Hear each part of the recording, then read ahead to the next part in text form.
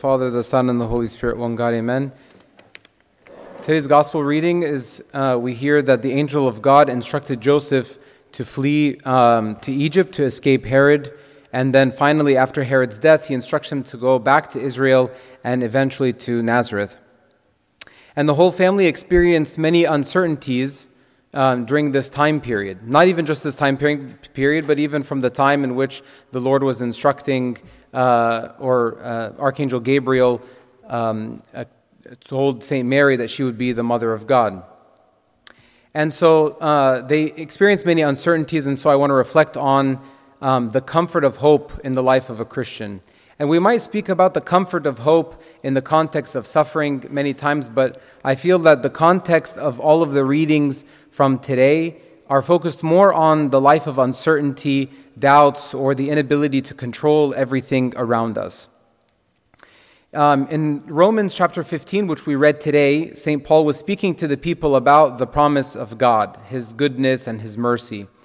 And so he points out the characteristics of what gives comfort, the comfort of hope. And we read, "Now I myself am confident concerning you, my brethren, that you also are full of goodness, filled with all knowledge, able also to admonish one another. Nevertheless, brethren, I have written more boldly to you on some points, as reminding you, because of the grace given to me by God, that I might be a minister of Jesus Christ to the Gentiles, ministering the gospel of God, that the offering of the Gentiles might be acceptable, sanctified by the Holy Spirit."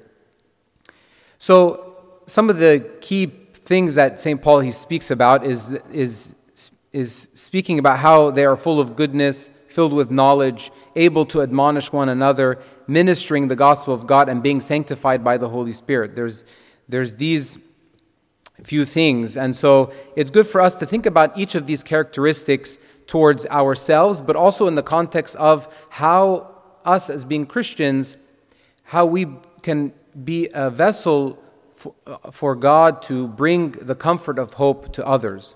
So we can think about them in both contexts.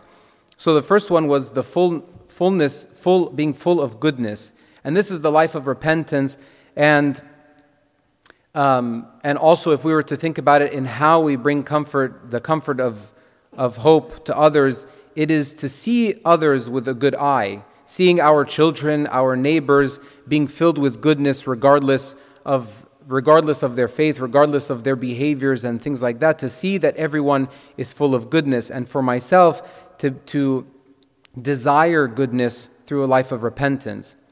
St. John in his epistle today, he says, "Everyone who has this hope in him purifies himself just as he is pure." So the one who desires to be full of goodness lives the life of repentance to be purified. The second one is knowledge. How can I find hope in someone that I don't know? And likewise, how would others have hope unless I share it with them through my own life that manifests that knowledge? The third that he mentioned was admonishing one another.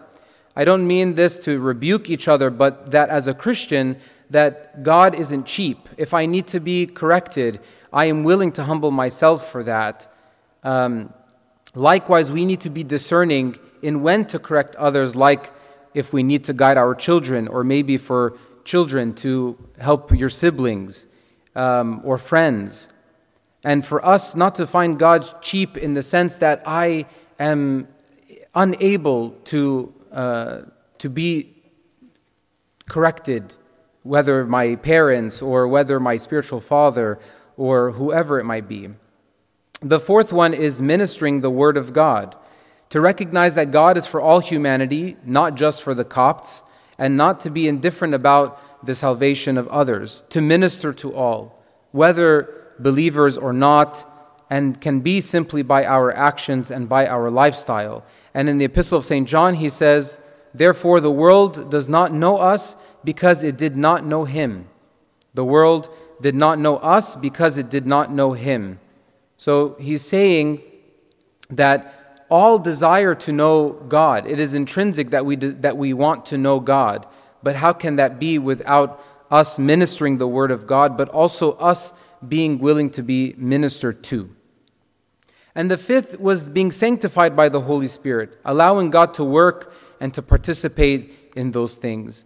In the reading of Acts today, the disciples, they preached in different regions, and we read that they reported all that God had done with them and that He had opened the door of faith to the Gentiles. They did the work and God completed it. He made it fruitful. It is like when St. Mary, when she visited Elizabeth, and who was the one full of goodness and grace, and she humbled herself to be guided and to be ministered by her actions, allowed herself to be guided and to be ministered to. And also she ministered by her actions when she went to go visit her cousin Elizabeth.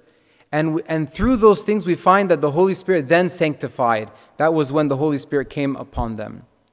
So how can we begin experiencing the comfort of hope? Hope can be defined as trusting in another, but can be defined as having an expectation of something. So to begin, we have to ask ourselves, what expectations do I have? This will make us aware of where our hope currently lies. If I'm losing sleep based on my child and their future, then maybe all of my hope is set in my children. If I lose sleep because of transactions or deals, then maybe all my hope lies in this work or in financial stability. If I lose sleep when someone offends me, then maybe my hope lies in my reputation. Our relationship with God doesn't tolerate rivalries. Some relationships tolerate them and some don't. Adding children, of course, brings joy and the family can tolerate that. Okay, but adding a third spouse doesn't. Marriages barely tolerate two, but definitely a third won't be tolerated. But how much grief, do we grieve with uncertainties or changes to our expectations gives us an idea of the degree of this rival in our relationship with God. The less that I feel a sense of disappointment or fear of the unknown, the more comfort that I have in the hope of God. In today's gospel reading, it happened even with Joseph. An angel of the Lord appeared in a dream to Joseph and said, "Take the young child and go to the land of Israel, because those who sought the child's life is dead." And so he goes, and then he heard that Archelaus, who was reigning in Judea instead of his father, and he was afraid to go there. And so God warned him not to go there. So even whenever there was this uncertainty of, okay, but that's what God said, go back to Israel. And there's this uncertainty, and yet there is a new change. But Joseph and Mary both had the comfort of hope in trusting that God will always be with them. They changed course, and this is how they operated. You will have a child without a man. Okay. No place to stay in Bethlehem. Okay.